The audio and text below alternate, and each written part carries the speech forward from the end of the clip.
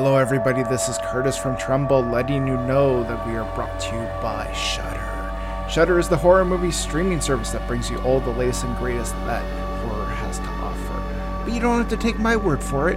You can use Trumbull Pod, that's TREMBLEPOD, when you sign up for an account. This will give you a free 30-day trial on us, so you can check it out for yourself. With that said, let's get on with this week's episode.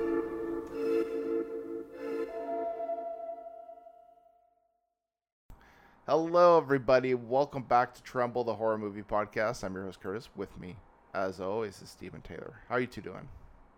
Doing all right. Yeah, I'm glad to be back. I had such a great streak of not missing any shows. Yeah. Missing. I was so like, it's like an existential crisis. It's like no. Yeah. But no, I'm happy to be back. That's great to have you back. Yeah. I mean, we were having a very interesting conversation nonetheless about From Beyond the Castle Freak, but it's great to have you back. And it was funny because the recordings before that was Evil Speak and Ice Cream Man, and Taylor was out for that. So. Oh yeah, and Evil. What I think it was Evil Speak especially. I was so bummed that I missed the conversation. Yeah. Especially that third act, right? Yes. Oh, like, that movie was Clint so much fun. Floating through the air and just like slapping people in the face with a sword and stuff. Yeah, it's fucking insane, right? Arguably Clint Howard's best movie, Evil Speak. And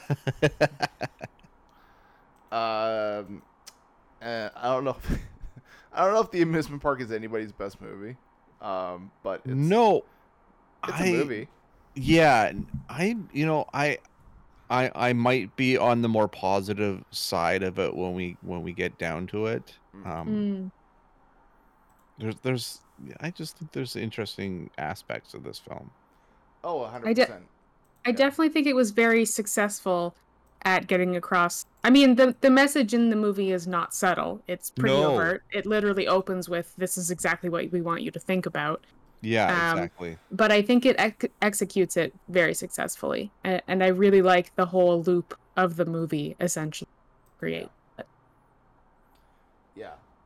I just like that it felt very dreamlike. And I think that's something that can like easily just ratchet up the tension and terror in a movie when you get this feeling that like what you're watching isn't quite real, but it's just like some off brand of reality. But what is the amusement park even about? Well, a seemingly ordinary day at an amusement park turns into a living nightmare for an elderly man. Yeah, this movie is like, I think you were talking about the very overt themes in this movie. And yeah, it's pretty much like elder abuse, front and center, how but also like classism as well. Like there's like so much. What I think is so crazy about this movie is that it was an unfinished movie from 1973, and we always talk about with Night of the Living Dead, with Dawn of the Dead and Day of the Dead and all this stuff, how Romero was able to subtly and not so subtly, obviously, nail down sociological issues that affect us every day. And Amusement Park is rife with that. Like it is a condensed focus on these issues in almost like a Twilight Zone book-ended sort of way. And what's crazy about it is this movie is 50 years old, but is still so painfully relevant. Yeah. And like this movie, the rules for the ride alone, I was like, whoa. Yeah. And it's interesting too because this movie was like basically lost to time for such a long time until like I think they even mentioned at the beginning that like a group basically worked to like restore the movie and get it released. So through through help through the George Romero Society and stuff as well, which is pretty cool. First time watching this. When was the first time we all watched this? When Shudder released it. Yeah, same for because me. It's just being a lifelong George Romero guy, when it was like, oh, there's something you haven't seen of his. It's like, oh, okay, well, bring it on. This was another podcast. So I don't even remember if I saw it come out on Shudder. But yeah, I watched it basically just this week for the podcast. Yeah, I think Shudder doesn't always do the greatest job of promoting things on their service. Like, I knew that they were like talking about it on their social media and stuff, but I don't think they did the greatest of job of letting like general population know about this movie. So, yeah, like it kind of just felt like it was when they put it out. It was like there for the hardcore, die-hard fans of Shudder who are already checking it, not really the general populace who might be interested in like a lost to time movie like this, or even necessarily knowing that it's a George Romero movie, which I think most general populace would probably have some level of interest in. So it feels very Romero though, eh? Yeah, it does. I think my biggest complaint about this is that it doesn't feel like a feature film, which I feel like is kind of a weird complaint, but like it does sometimes feel like it's a just very long PSA and not really like a movie. And that was my main complaint about it, but it feels like an Outer Limits or Twilight Zone episode to me. Well, it's funny you say that because our first emails from Tyler, who says, kind of reminded me of a Twilight Zone episode. Brilliant minds. Yeah, I don't disagree. It does kind of feel like that. I feel like structurally the movie's kind of a little bit off. Like, it doesn't seem to be paced in a regular movie pace, but it doesn't really seem to be paced like a Twilight Zone episode or something like that. Like, it felt very just kind of, I don't know, chaotic in that sense. And I still liked it, but it just sort of felt like I was watching something that was just sort of going at its own weird pace, and I'm just along for the ride. So, yeah, still good though. Yeah, it was very much like the chaos of it is a good way to put it, because it was kind of like chaotic almost in the way a dream or a nightmare might be, where stuff just is happening and you just are kind of there for it. Which I think, that lent to the atmosphere of what was going on, I guess.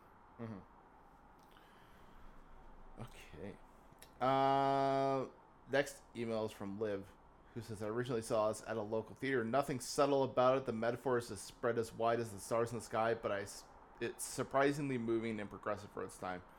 Yeah, I mean, this was filmed in the 70s, I believe. So, yeah, I'm sure elder abuse wasn't quite as, I guess, nuanced as it is now. Like, people are obviously a little more in tune with, like, being kind to seniors and all that stuff, and like other stuff too, like classism, racism, stuff like that, like just general social issues. I think we're more in tune to, but I felt like the movie did a pretty good job of at least portraying those in a relatively healthy manner.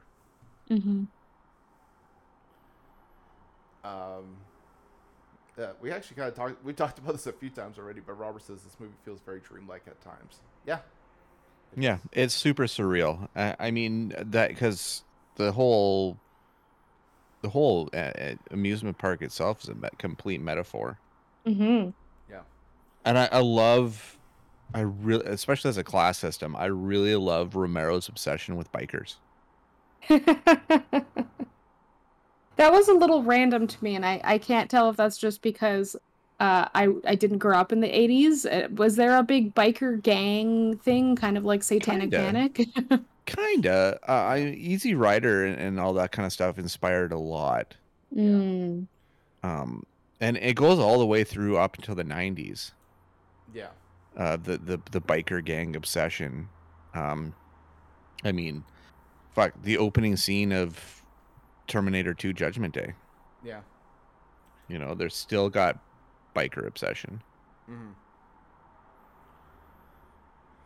Okay. Best line in this movie. What's everyone got? That's a tough one. I didn't really pull any lines from this movie that I thought was interesting. Except only for the one... opening monologue. See, I picked one from the very end monologue where he ends with, "I'll see you in the park someday," and I thought, oh, that's pretty poignant. That hits. It's just hard to pull anything from the surreal nature that is this movie. You know what I mean? Like Yeah, this is such a strange one. Well, and like the dialogue obviously is not the point either, too. So I can't see them being too upset if there wasn't some intense speech or something at some point, right? Other than the first one.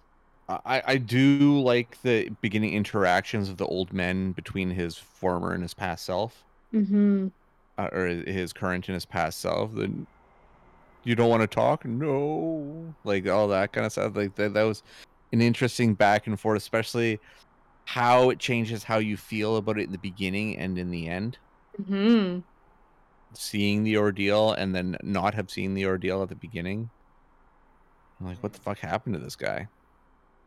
And then just feeling sad that he's just stuck in this loop over and over and over again. Yep. But like, what happens to old version of him? He just gets left in the room. I guess so. Yeah, left in the white room. Because we don't know. And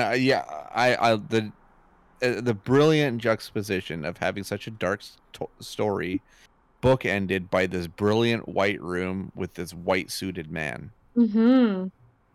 It's like, is it supposed to represent his purity, and then he is corrupted and bruised and beaten and bloodied and bandaged? Like the triage scene midway through the movie, where it's like there's like surgeries going on and shit like that. You're like, the fuck is this? Yeah. Oh yeah, and like senior citizens doing weird exercising and like, but in bed, and that was very strange. Mm-hmm. I like that scene, and the bumper car scene really stood out to me, because the bumper car scene gets into a classism argument, but as well as also like female drivers and all this kind of stuff. Like there's so much like weird shit at play in this movie. Mm-hmm. Yeah. Well, yeah, and then the frustration of, it says on your license that you need eyeglasses, but you weren't wearing them. Mm-hmm, mm-hmm. And even though he saw exactly what happened in the accident, was so frustrating. Yeah. Also, this is completely unrelated, but earlier I came into the notes for the show and I saw under Best Kill it said cop getting his eye eaten, which turns out to be a note from the previous episode that we recorded, but I thought I had really missed something in Amusement Park. And that the cop got his eye eaten for some reason. I mean, that would have ratcheted up the movie a little bit, but yeah, no, that was from the previous recording. I saw it there, I was like, I'm pretty sure that's not from this movie. It was not. I had to go back and check. Just in case, yeah. Best performance. I mean, it's gotta be Lincoln Mazel, right? Yeah. Yeah, that's yeah. He does such a great job, and I'm not saying that to like put down the other performances. They're all pretty good too, but his is like the best. So by a long shot. Okay. Best kill in this. Was there? I'm trying to remember if there was any kills. I think it was implied that after the roller coaster scenes, that woman who's sitting on the box is dead. Like that's what I thought. Yeah. I think so. Nothing is clear enough though. No. Yeah.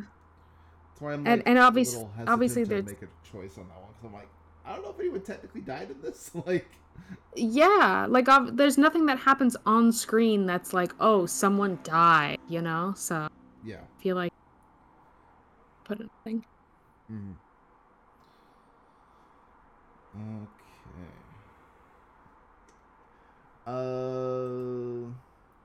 Dumbest decision in this movie. Just I don't know. Just not leaving the park. Like just go. Yeah. It's not a fun time. Just being go. alive. Having to go through that.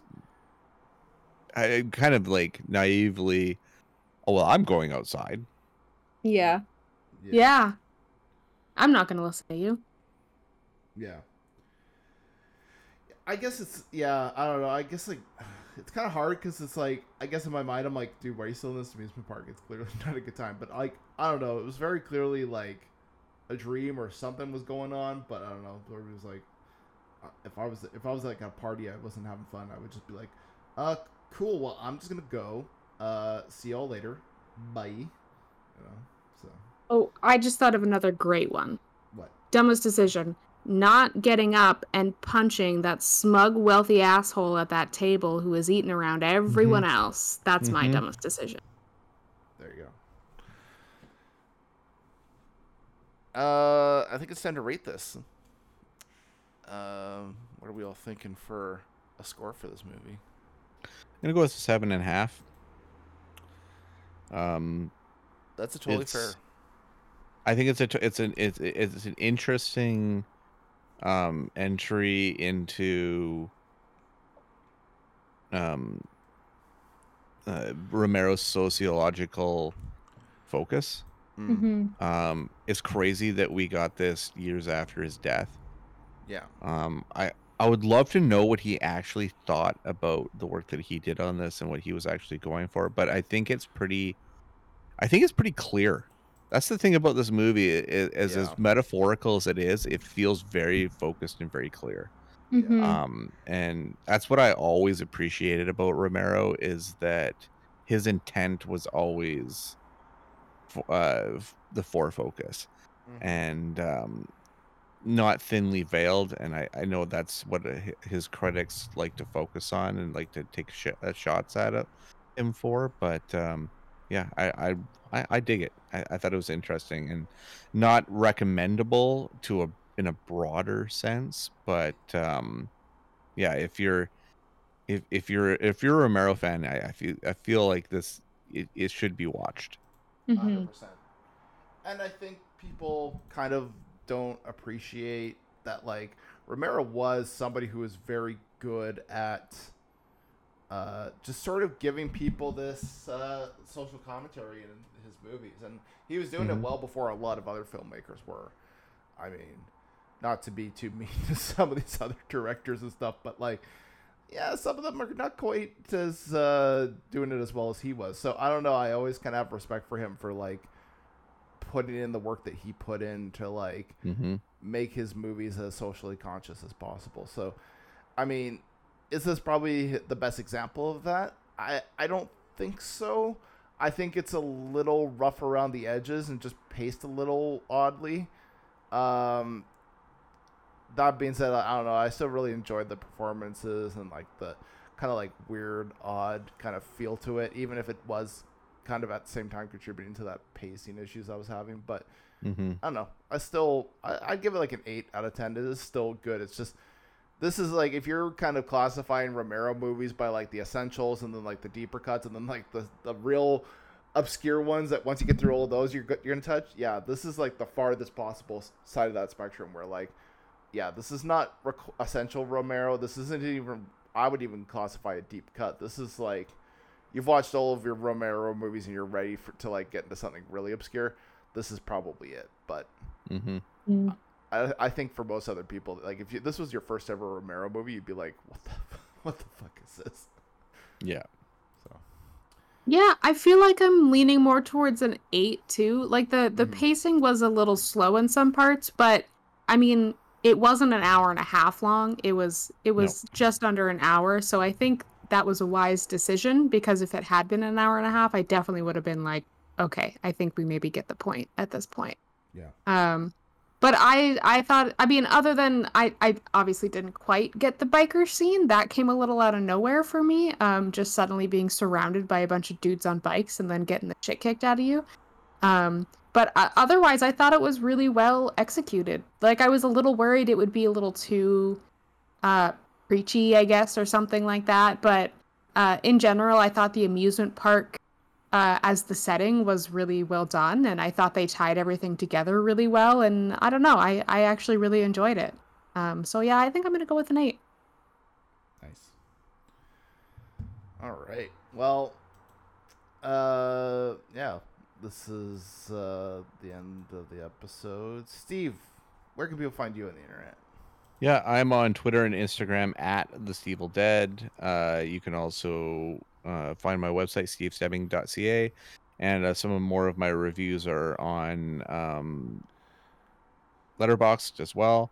And you can listen to me every Thursday across Canada at 11 p.m. Pacific on The Shift with Shane Hewitt. Nice. I'm over at 3 Green Nerds. Oh, no.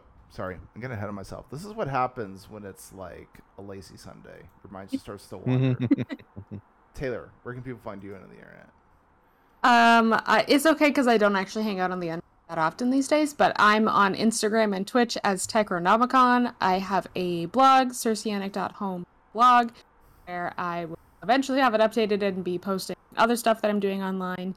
And I upload scores for the movies we watch on this podcast on Letterboxd under the username circeanic as well. Nice. Now it's time to say I'm over at 3gross.com, where almost every other day we've got new content going up. I don't know what I'll be reviewing next time you hear me talk. I don't know. We'll see. But I can tell you what the next few Trouble episodes are. You know what? We're doing more modern horror. We're doing Malignant and the 2021 Candyman movie. So. Ooh. Yeah. I'm so psyched to talk about the jail scene. Oh, yes. Malignant is just a movie I've been wanting to talk about for a while. And a very good deep dive. So, yeah, it's good. We talk a lot about like older horror movies, but hey, the newer stuff can be pretty good too. So, yeah, we're gonna be talking about that next time. Well, until next time, everybody. Bye for now.